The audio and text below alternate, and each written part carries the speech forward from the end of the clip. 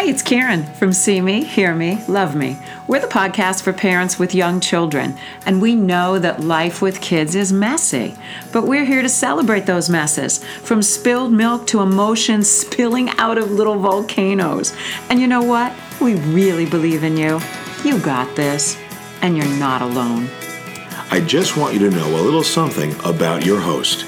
Karen Deerwester is an educator, author, and all-in cheerleader for kids being kids. Karen has been a corporate spokesperson as well as a reasonable and reliable voice for kids and parents in print and on TV, on NBC, MSNBC, NPR, Parents Magazine, and many more. Best of all, Karen leads the parent-child classes right here at B'nai Torah Congregation of Boca Raton, Florida. Get ready for some fun, a ton of encouragement, and maybe a little inspiration. Today's podcast is I Did Everything Wrong. Really? I have two magnificent, brilliant, smart, funny, and resourceful moms at the square table with me today, and they named this podcast.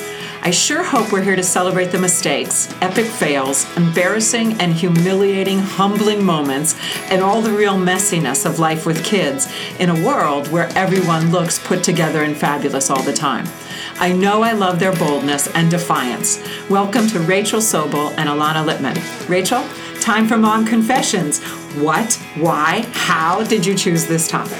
So I think we chose this topic one day after class. Class, we were talking about how it is so, as a mom, if you're not doing something or a lot wrong, then you're either not being honest or you're too caught up in maintaining that perfect facade that you kind of just alluded to. But we all do a lot of things wrong on a regular basis. Every single day. I woke up this morning and probably did 3 things wrong already. Okay, but let's go to let's get specific. Not because I want to do shame and guilt, but because I want to break through those models of we do everything wrong, and that's a polite thing to say, but we're really not going there. Is it really all wrong, or is it society putting things on you to make you feel like, oh, I think you did that wrong. I think, we have so many resources, right? We have other moms. We have parenting books. We have classes. We have workshops. We have social media. Yeah. We have so many things to show us how we're, quote unquote, supposed to do things.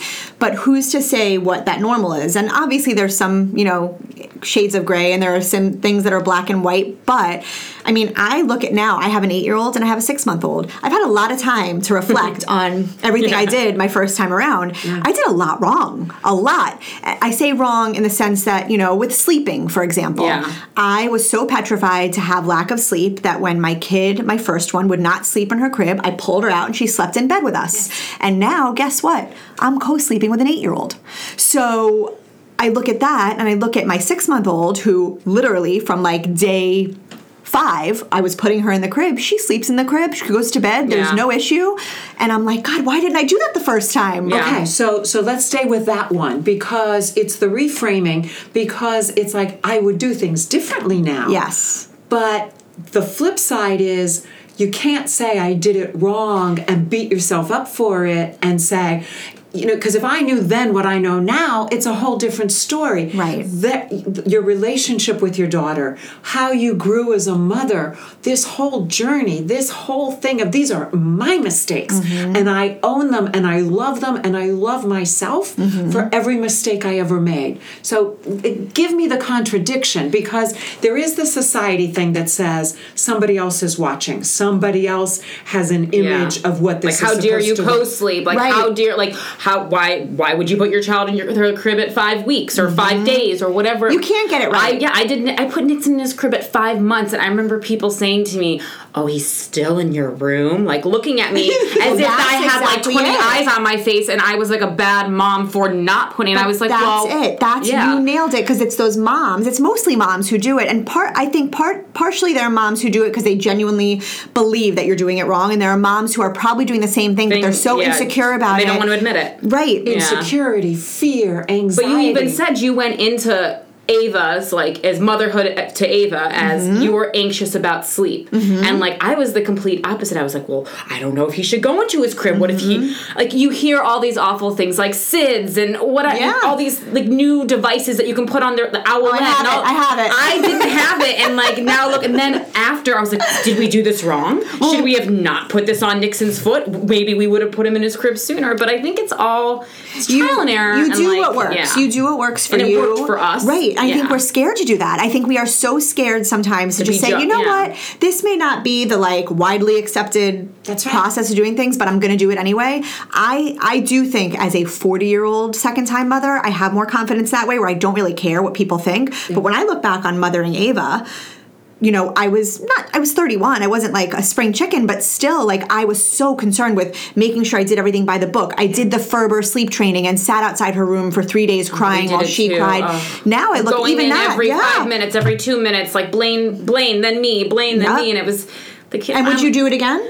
And you know what? Like, I don't know if I would do it that way again, and we were really lucky in the sense with Casey, is that Nixon and Casey, Nixon was in our room till 5 months. It was a bitch to get him to sleep in his crib, because he was in our room for so long, and I was rocking him, and I was nursing him, and I was doing all of these things that I'm like, what was I doing? Casey, I put him in his crib 6 weeks. Same right to sleep. Same. And everybody's listening to you going, that was only 5 months. Right. Yeah.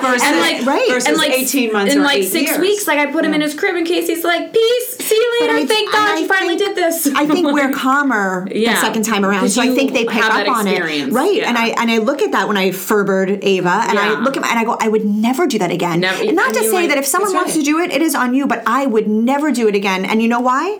Because I look at my kid now who's 8, and I can't believe she's 8, because I feel like she should still be 2. And I remember those moments of when she needed me so badly, and they go so fast that I can't believe I forced her to cry it out, to like self-soothe when I should have. I just wanted to hold her. If I could go back now, yes, and I don't regret it, but if I could go back now and just do it differently, I absolutely would. But here's the whole jumble of all of this, and I do want to come back with, like, how do we face down those mistakes? Because the first thing is, you think you would do it differently, or you think you would have avoided some of those detours that didn't work. But what you discovered in all of that was a lot about Ava, a lot about yourself, and a relationship that would not be the relationship it is if you didn't have the struggles and the challenges. Right. So what I know to be true as true can be is, if you invest yourself in the sleep issues, if you invest yourself in the potty training, if you invest yourself in the separations and the transitions and the back to schools and all of those needs and developmental challenges, you're building these foundations that will make you better equipped for middle school and high school. Yeah. But there's no avoiding the trial and error. There's no avoiding the mistakes. But here's one thing I want to say, and then I want to come back to what you said earlier, which was, that was a mistake, I would do it differently, like how you face that feeling. But what I want to say is, if you're parenting in the moment, which you can only parent in the moment, and that's what got you through, you as just said, you do what works for now. When it stops working for now, you will feel the frustration down to your very bones, when you're dreading bedtime, when you know, like, it's not working. I'm pretending that it's working, but it's not working for us, for our child, for my work schedule, for whatever it is. Yeah. Do it until it stops feeling like it's working, because life pushes you forward so that you know, oh, now we have to go back and reinvent this. Now we have to go back and change it. But if it's working short term, by all means, that's all you need to know, whether it's a mistake or not, whether there's some external sometimes criteria. It's like outwardly working. Like, I mean, Rachel knows this with like my whole breastfeeding thing with Casey, but it was, Nix and I did it for 13 months, like 0 issues. Casey, I didn't know till 8 weeks, he had a tongue and two tongue ties, 1 lip tie. Couldn't figure out why I was in so much pain for 8 weeks. Finally got it reversed. Everything was fine, but his latch was never the same. And like, I just started pumping 3.5 months. Like, after like a month after the revision, I just was like, this is still painful. This is not working. But in my mind, I was like, I have to keep doing this. If I don't keep doing this, then I'm not giving my child what I gave Nixon.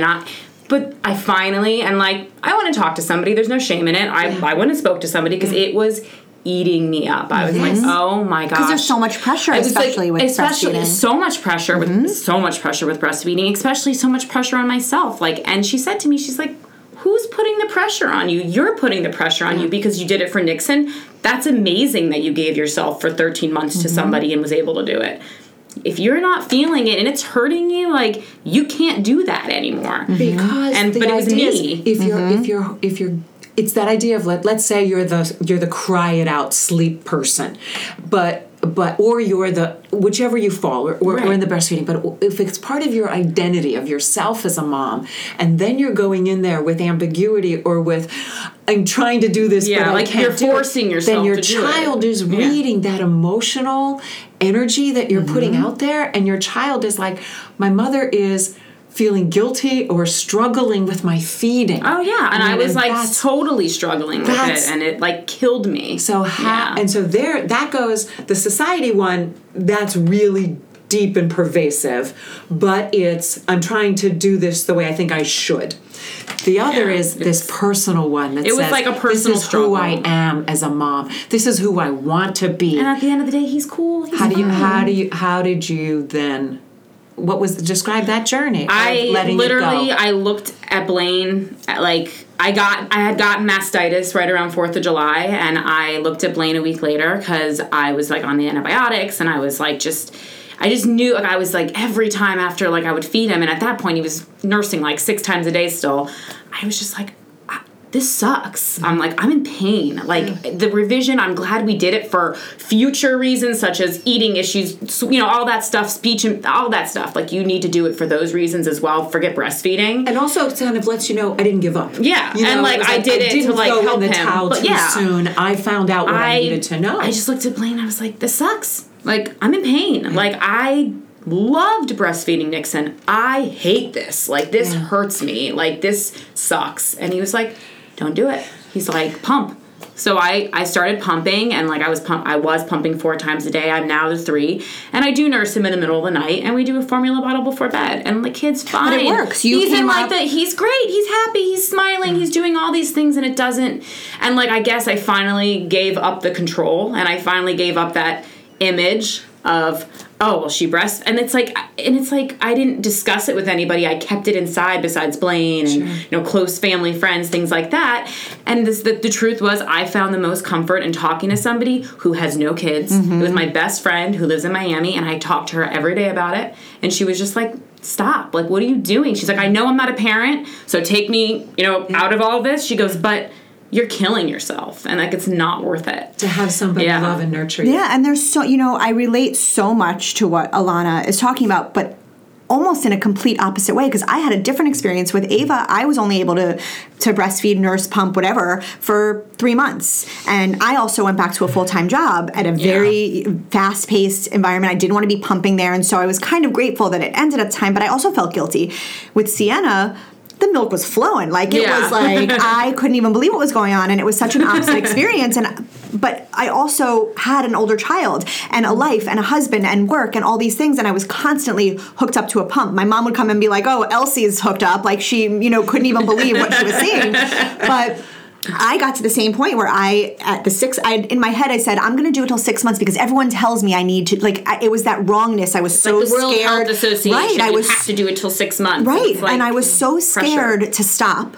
Number one, because of guilt, because I felt like I'm producing it. Who am I to just stop it when there are women who probably wish they could produce it and don't? Like, what's wrong with me? I'm so selfish, because you do have that pressure.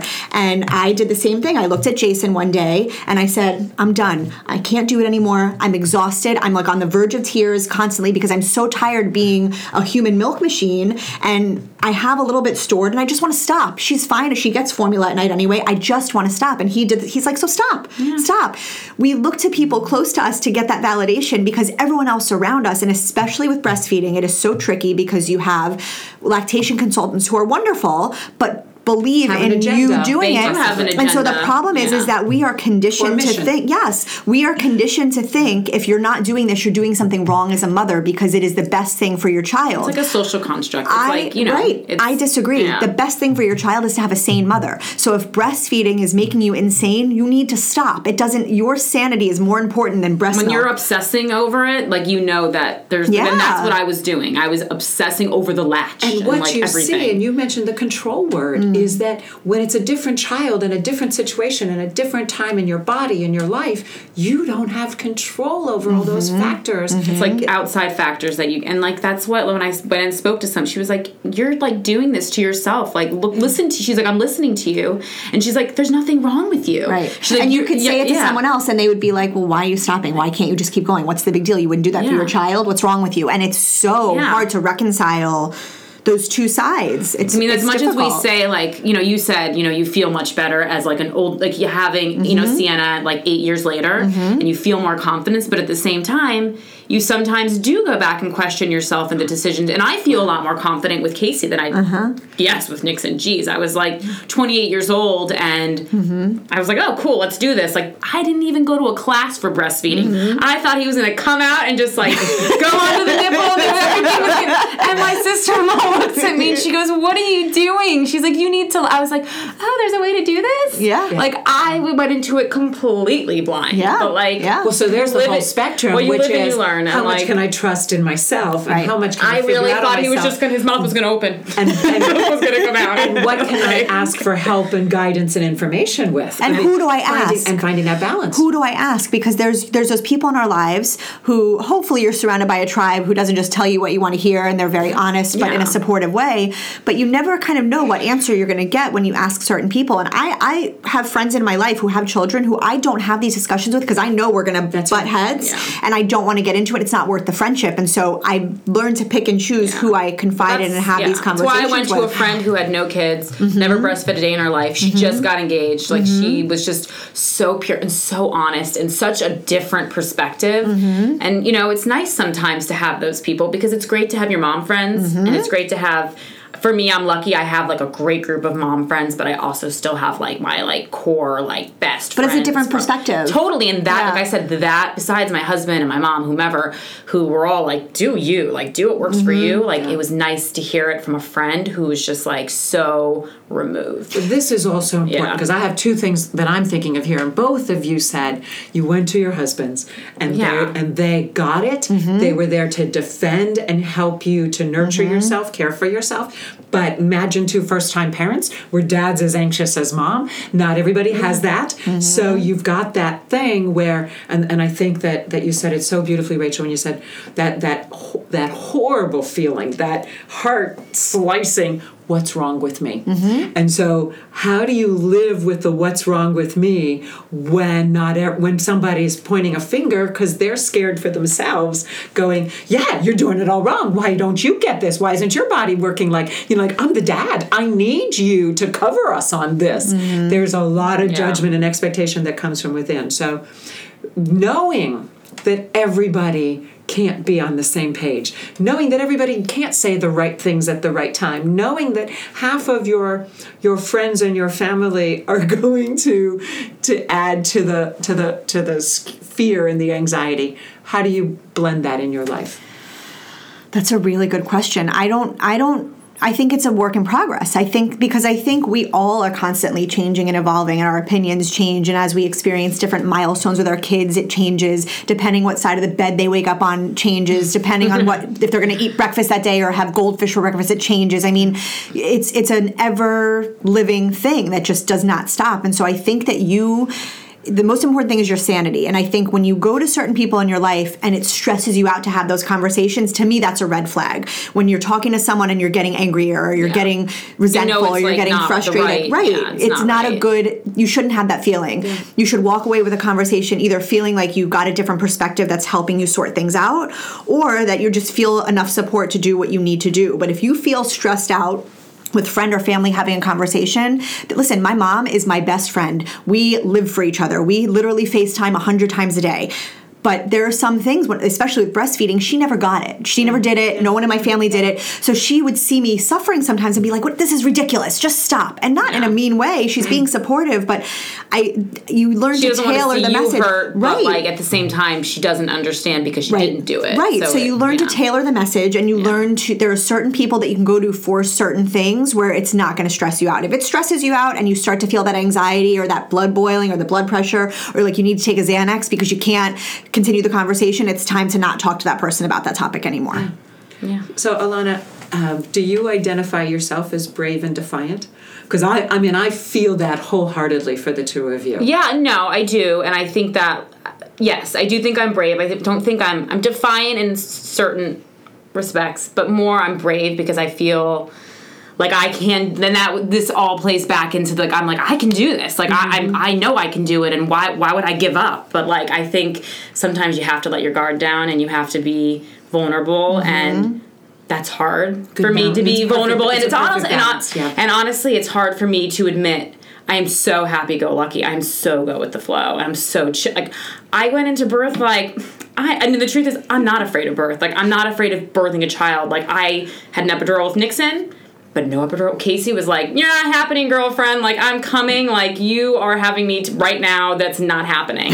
And I went like, you know what? Going back, I would do it that way again. Mm-hmm. Like I wouldn't. You know what I mean? But I think you sometimes have to like let your guard down, and as brave as you are, and you want to be, you don't want to necessarily admit it, and you have to because it's just a part of being a mother. It's a part of being a wife. It's a part of being a friend. Everything. Like you just kind of have to just like admit it. And I think that was my biggest struggle, was admitting that like something wasn't working and I couldn't always be what I envisioned. You know what I mean? Because like you think you can control the breastfeeding, you think you control what they eat, or you think you can control all these things, but you can't. No, and like you can't. Like birth, like in my mind, like that was like you couldn't control that because God forbid you have to have a C-section, you have to get that epidural, you have to be induced.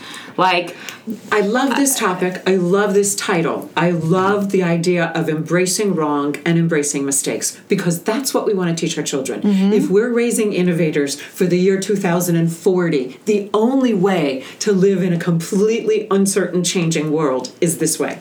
So here you are, personalizing it for yourselves and being the role models and really abiding by the lessons that we want to teach.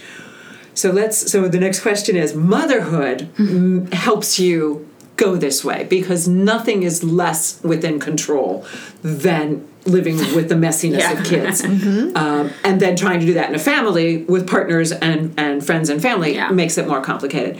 So describe you said you were always laid back, but the motherhood, the family dynamic of being wrong, and I also want to talk about dads being wrong, because it's easy. It's one thing, dads are wrong. What do you mean? Well, I feel like we might be able to give ourselves permission. Nixon thinks dad is like. But when you disagree, can you give dad the same freedom to do everything wrong? No, as you absolutely not. No, absolutely not. They're not allowed to do anything wrong. Sometimes they the truth is, like, it's back to the control thing. You think, like, I think we talked about this in class one day. It's like we have our way of doing it. And then sometimes I used to think, like, no, it's my way. You need to put him to bed this way. And Blaine does it, and the kid goes to sleep faster. And you're like, oh, how'd you do that? Like, what did you do that I didn't do? Like, but you're open to ask that question. Yeah, I think it could take a decade to get to that question. But I think it's like you want to continue to have that control and be that person who knows all. But it's like, what do I know that he doesn't know? Maybe he is, because he is so. We're both so laid back, you know. Like you said, you only have so much control, and you said the messiness of motherhood is messy. It's messy emotionally. It's messy physically. I answered the door the other day, holding my baby in nothing but a diaper, because we just had a. I love crisis with shit down the side of my shirt. My husband comes in. My other daughter is like literally on her roller skate heelys, going back and forth, back and forth, back and forth. I am like a mess. I can't. I haven't showered. He walks in. And I'm like, oh hey, what's up? And he's like, what's that? I'm like, what do you mean? What do you think? Shit all over you. And, right. And so, but that is like, to me, that is the perfect physical example of what motherhood looks like in every facet. You can't control it. You're constantly cleaning up something. anything, whether it's bodily fluids or a crying child or a mistake or homework, whatever it is, you're constantly cleaning up and fixing and doing projects. And I think that when our kids see us do that, like and it's interesting because Ava the other day wrote something in a journal that I saw, and I was like, oh my God, that is like brilliant, but a little bit twisted. She said, sometimes I like seeing people I like seeing people make mistakes or get hurt because I like to see how they fix it and come out of it. And I was like, she's like so much smarter than me. Absolutely. That I never even, I couldn't believe that her mind put that together. And she wasn't trying to be smart or innovative. She just genuinely was like, I like to see how people fix things. I need to know how people become resilient. I need to know how people come back from pain, whether it's the sadness of going to school and having to make a new friend, or to the pain of falling down and not knowing if I need stitches or not stitches. You know, how do I evaluate where I am in relationship to myself, to others, and to the world? But I think everything we're talking about today and in general, and you talk about it a lot too, you have to have self-awareness as a mother, as a wife, as a friend, as a daughter. Like, you just have to have self-awareness, and it's not easy. And sometimes, whether it's lack of sleep or a kid misbehaving or not eating their dinner or fighting you on bath time or all those things, it really starts to put cracks in that self-awareness, because you do question yourself, what am I doing wrong? Like, what is this, me, or is this just a kid being a kid? Is there something I should do differently? And there's a very fine line between kids being kids and kids being assholes, where their parents are not parenting them the right way. And I toe that line on a regular basis, thinking, where am I? Where am I on that line? And let's stay with that, because I mean, I want to talk about the mindfulness, or set you up for the mindfulness experience you're going to have. But I mean, I've just come back from when you've got amygdala hijacking, when you've got the crazy emotional storm, you are in fight or flight, I am flooded, I can't think straight, I just want to react and scream and have a grown-up tantrum. It's how do you evaluate developmental chaos to, I guess I get to swear today, to asshole, but it's also true for ourselves. It's how do I then have that self-awareness that says, you know what, okay, like, I am in hijack mode, and I'm not being rational, reality, and I need to steer myself back. So how do you do it? It's a lot of it for me is calling on my tribe, and Marnie, who's my best friend and has been since we're 14. I very, very frequently in the moment will pick up the phone and say, and this is what's going on, and this and am I wrong? And she's very quick to say, you're a little bit crazy right now, or no, I totally agree. And not that her word is gospel, but we're so different in so many ways, even though we have so many similarities, that I know I can trust that she's going to give it to me straight. And so she's my barometer in a sense with a lot of that stuff. She's your frontal cortex. She is. Isn't that scary? I love it. But in the moment, it's very hard to do that. I think it's much easier when you've gone through the storm and then you're sitting with your glass of wine, or you're sitting in bed, and you're going, all right, what happened today? Let me reconcile it to my mind. It wasn't so bad. Right. It was like, and let's just put it out there just for schema. I mean, both strategies are legitimate strategies. When you can manage it in the moment, take a breath, call a friend, grab a lifeline. Well, sometimes you need perfect. After Casey was born, you actually brought me back to whoa, okay, you have 2 kids and you need to try this. Nixon was so sweet to the baby, but he was a psycho to us. It was as if we brought an alien into his life. You did. And we did. Yeah. And I admit I went into 2 kids. Oh, no. Once again, happy-go-lucky. Yeah. Everything's going to be fabulous. Yeah. Everything's going to be great. We're going to bring this baby home. He's going to sleep. Nixon's going to love him.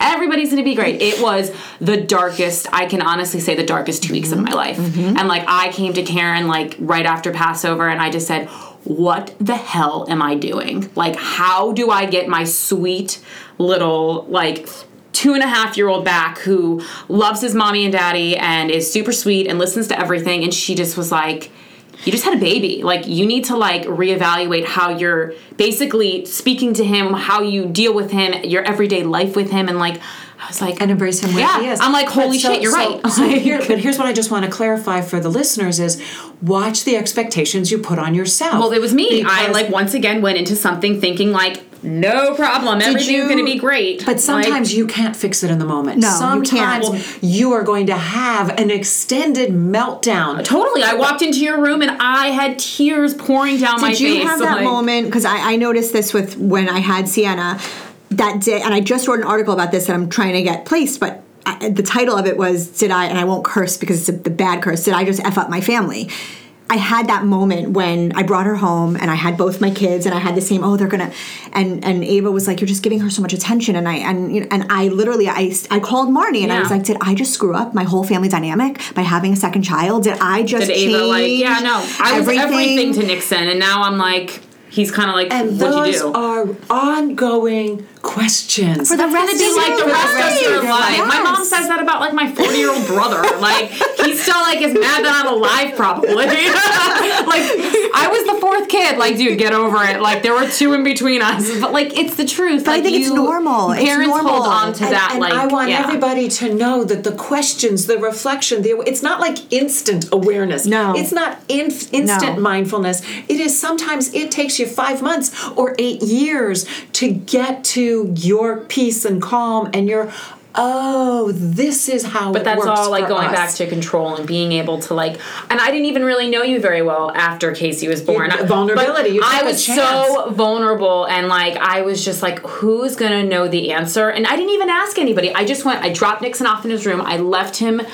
And thank God for Heather, his teacher, who was so amazing and so awesome and like held him and hugged him and told him everything's okay. And I walked out of that room listening to him literally cry. I have like tears in my eyes thinking about the crying. And I walked into Karen's room. I'm like, what am I doing? Like, what do I do? Here for so long, and I didn't know you. And to me, that was such a golden moment. I just like, and there were moms sitting on the carpet. I'm like, these people probably think I'm like a lunatic. But the people who gravitate towards you in those instances, who can connect with you, are your people. Those are your people. And sometimes it's not someone you've known your whole life. Sometimes you come across someone that you meet, you have a conversation, you're like, I don't know what it is, but I like her. Like, there's something here. And then you have these moments where you feel more comfortable being vulnerable with someone you just met versus someone you've known your whole life. And maybe it's because there's not that history there, and it's like, you're going to get that was what I was saying about I told you about the breastfeeding thing before I told my mom friends, and I had just met you 3 weeks because we just talked about what we connect to people about, and I think that's like the beautiful thing about being a mother and going to mommy and me's or family times or music classes, because you do meet those people that you might not necessarily meet and connect with. The risk is huge. The huge. vulnerability, the taking a chance. So so now you've been mothers for a certain length of time. Is it easier? I mean, no. Oh my God. No. See, I'm thinking like, no, the more risk you take, the easier it is. I think it's easier in the sense that like you feel equipped, like you know that your child is going to come home, is going to be fed every day, is going to be safe, is going to have a roof. Normal basics. But it is, I think that with every stage, it gets harder. Like I have a child who's like 8 going on 30 who, rolls her eyes at me when I say, don't roll your eyes. She's like, that's not rolling your eyes. This is rolling your eyes. That's not what I did. And I'm like, oh my God, how do I weather this phase? So I think it doesn't get easier. I think it changes so quick, and you're not even prepared for how quick it changes from babyhood to toddlerhood to all those years and doing homework. You don't even expect them to like be or say or even like with a toddler, like I did not realize that my toddler understood sarcasm but I should know that he came from 2 people who are so incredibly sarcastic that he would understand sarcasm. I look at people. Here comes the mirror. And I own it. Like you have to be honest. When you speak to him like a real human being and not like a baby. But it's awesome. Like, he's going to be like a funny, spirited. Anybody who knows him and like listening to who knows him, he literally like gets everything, and he is hysterical. I love it though. But things that fly out of his mouth. So let's take a minute on that journey, which is how do I manage when I've done something wrong and it appears in my child, not just in me. But is it wrong? Well, of course it's not, but it is society's unique. Yeah. It is quirky. It is big. And so again, the quote I've used was Magda Gerber's, all we ever really do is teach is ourselves. And so, but you have to own that and go, and he or she is not going to be understood as if they were this perfect package of a person. No, we joke all the time that like he's very respectful, and he comes to school and he listens to his teachers and he's kind, he doesn't put his hands on his friends, But, like, Blaine and I joke all the time that, like, we feel like we're raising a feral child. Like, we're like, this child is, like, he, like, will go body diving onto it, and he thinks it's hysterical. But it's, like, we embrace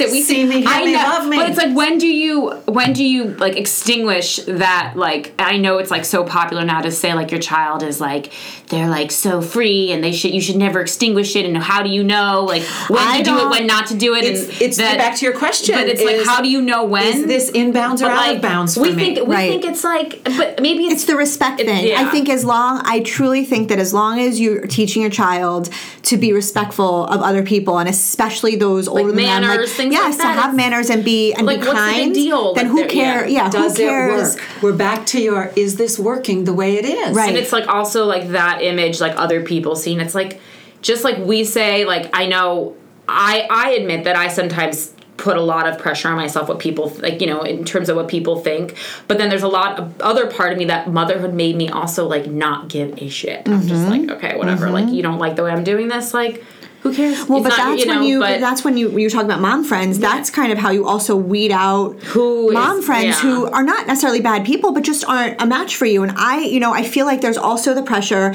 as a mother when you're in these groups and you're in these classes and you have to be friends with everybody. And I strongly believe you have to be kind to everybody. You have to be respectful of everybody. You don't have to be but everybody's you don't have friend. to go for coffee. You don't have to go for dinner. Like, or play dates. Our time is so precious that why do you have to just spend it with someone because society says, oh, here's this group of mom friends put in front of me, and I told you, I think, during our last podcast, I'm the oldest mother in that room by far and away. And I'm not so different in the sense that people have multiple children, just like I do. But, I went through a divorce. I'm on my second marriage. I'm an older mom. So I looked around that room that first day and go, who am I going to be friends with? Like, no one's in their same stage of life as me. What am I going to connect to? Who am I? And it is daunting. Yeah. Not that I care what anybody thinks, but you want to make friends that are your peers who have kids the same age, because it certainly makes things much nicer to go through life that way. But I did. I sat in that room that first day and I was like, who is here for me? Like, who is here? And Alana and I sat next to each other next couple times, and we connected. But that's what I'm saying is you don't know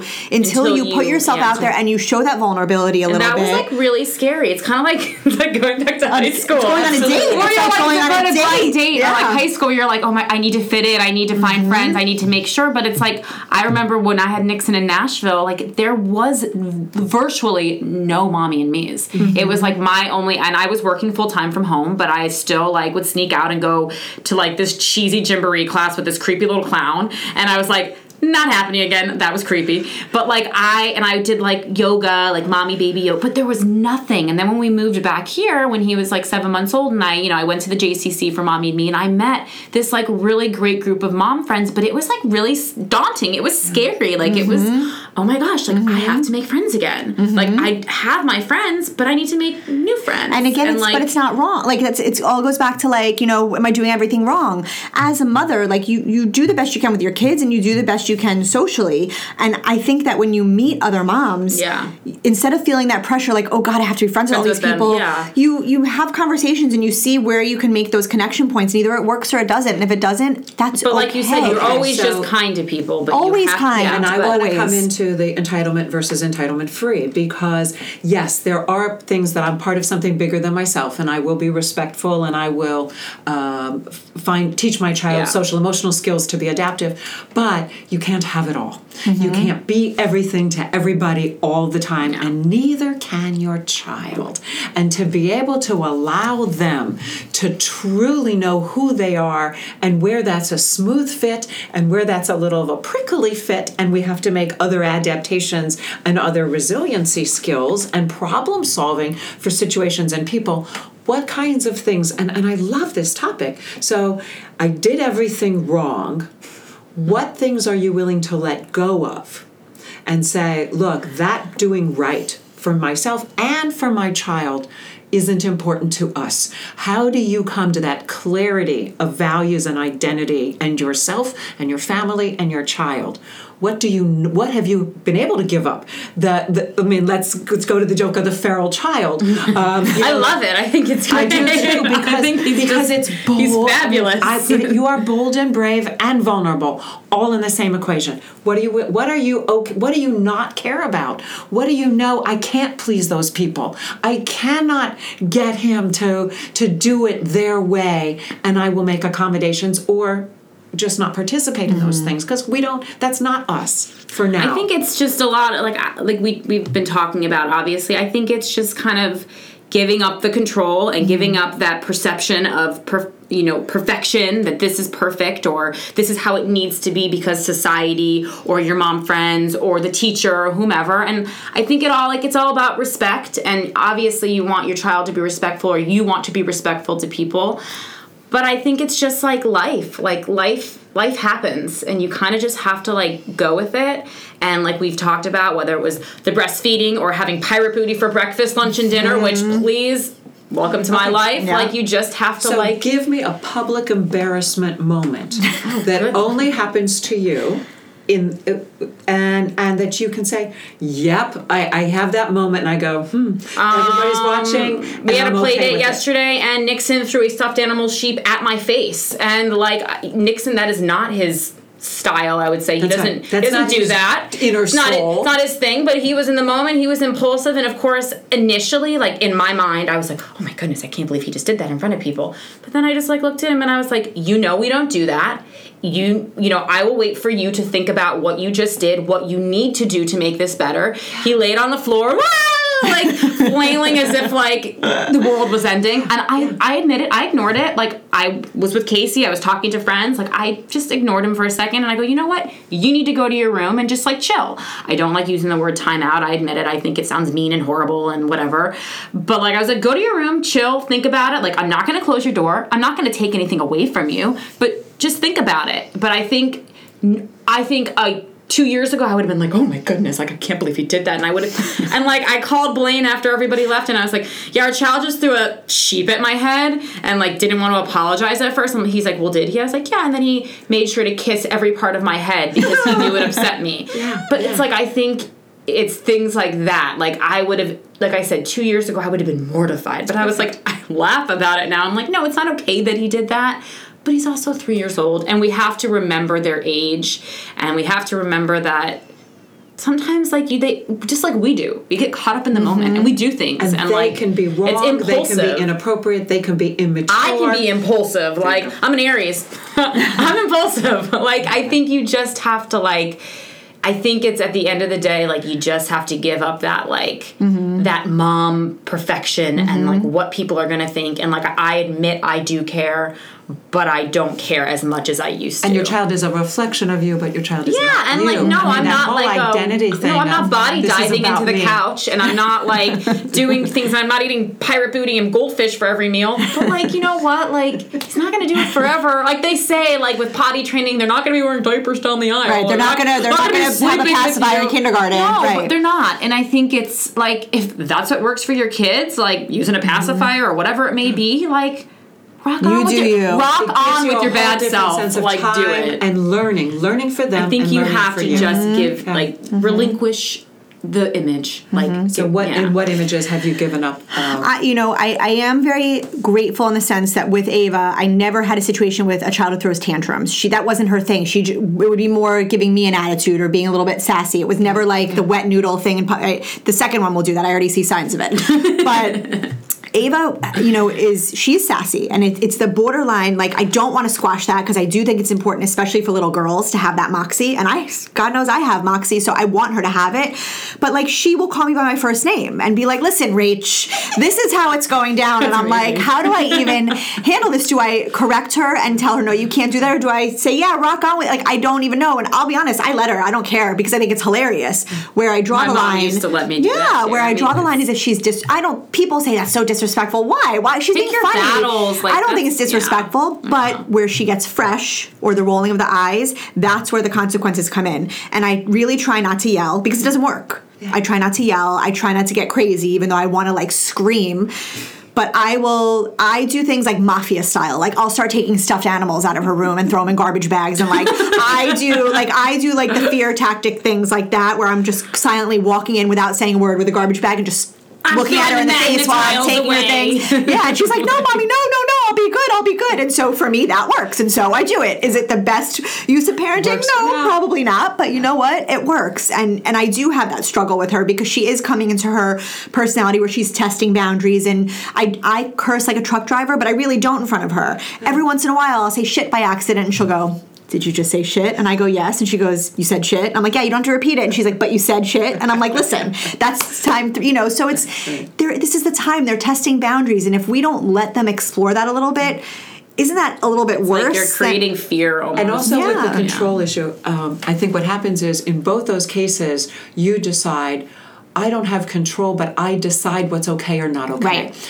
And by me saying, I'm not making a battle over this, this is what really matters, then it puts you on more solid ground rather than the quicksand all the time where you're acting like desperate mom. Right. Where it's like, no, other people might think that needs to be addressed. I'm okay with that. And giving yourself wiggle room also gives you an ability to own the learning, the experiment, which is like, let's see how this plays out. And I'd rather make mistakes. I'd rather make mistakes than have my kid remember me as the mom who always yells. That's right. I don't. Yeah. It's to me, you can. Especially when you're like not a yeller. Like I'm not a yeller. Like I'm totally like, this is like my voice most of the time. Like my version of yelling is like, Nixon, don't do that. And I admit it, and maybe that's wrong. Maybe we do need to, and my husband's the same way. Like we kind of just, like, I guess we roll with it. Like, we just, and sometimes it sucks in the moment. Sometimes I think the operating principle has to be, how's that working for me right here, right now, today? And I think with kids, you truly learn, like, you really pick your battles. We'll tweak it when we discover that it's not working, that we're frustrated, that we all are like ready to hurt each other. Then we'll make revisions. We all need a timeout, And I think the thing that both of you are presenting here is the communication with your husbands, with other family members, and with yourselves. We've got to do wrap up. All I can say is I just feel more convinced that you guys are bold, brave, and amazing. You've got this in so many ways. I love the topic. I did everything wrong. What the wrap-up is the same. How have you got this? This is your theme. This is your topic. How have you got this for right here, for right now? I've got this because I am going to, and always have, surround myself with people who are okay with my mistakes and my flaws and the things I do wrong. And instead of making me feel bad about it, arm me with the tools to support me and show me that maybe there's different perspectives. I'm never going to have people in my life who are shaking their fingers at me and making me feel like crap for being, the mother that I am. So it's the people, it's my tribe. And you're doing it for other mothers as well. So. No, I'm going to piggyback off that. I totally agree. You do definitely need to surround yourself with those people who are going to make you feel good, and also be honest and tell you, like, hey, you're being like a psycho right now. Like, you need to take a chill pill. So I think that, and I also think it's, like, for me, like I have said, like, I just need to give that up, and I need to give up the, like, it's okay, like, make mistakes, like, and I think motherhood really does bring that out in you, and you just always have, at the end of the day, I really do. I sit there at 9:30 and I pump my life away, and I do, and I self-reflect on, like, okay, like, did I say that right today? Like, maybe I should have said that differently, and, like, and I do read a lot, but, like, I try to read things about, like, communication, how you communicate with your children, how you communicate with your husband, friends, things like that, and, like, I think as a mother, you need to continue to, like, just arm yourself with, like, those strategies, and, just continue. I mean, you're not going to be perfect. Like I said, I got my feral child. Casey will probably be the same. Like, keep on keeping on. Keep on, like, rock on with your bad selves. I got this. I love you so much. Thank you. So that's the mess for today. We appreciate you listening to See Me, Hear Me, Love Me. Seeing little people learn and grow, listening to parents taking a crazy, uncertain journey, loving the fun and loving the mistakes. You write the rules, you write your story. We just want to be part of the conversation. But in the end, we know you got this. We'll catch you next week. Take care. Oh, wait. We're growing too. So if you had a great time today, please spread the word to a friend You can also join our conversation on Facebook. That's with Karen Deerwester. And there's great parenting resources for you at www.familytimeinc.com. Thanks so much for listening. Thanks to everyone at B'nai Torah congregation for this lovely space. Thank you, David Dweck, for that sweet voiceover. And thanks to The Front and the Follow for the song Listen. We are listening. Thanks, everyone. See you next week.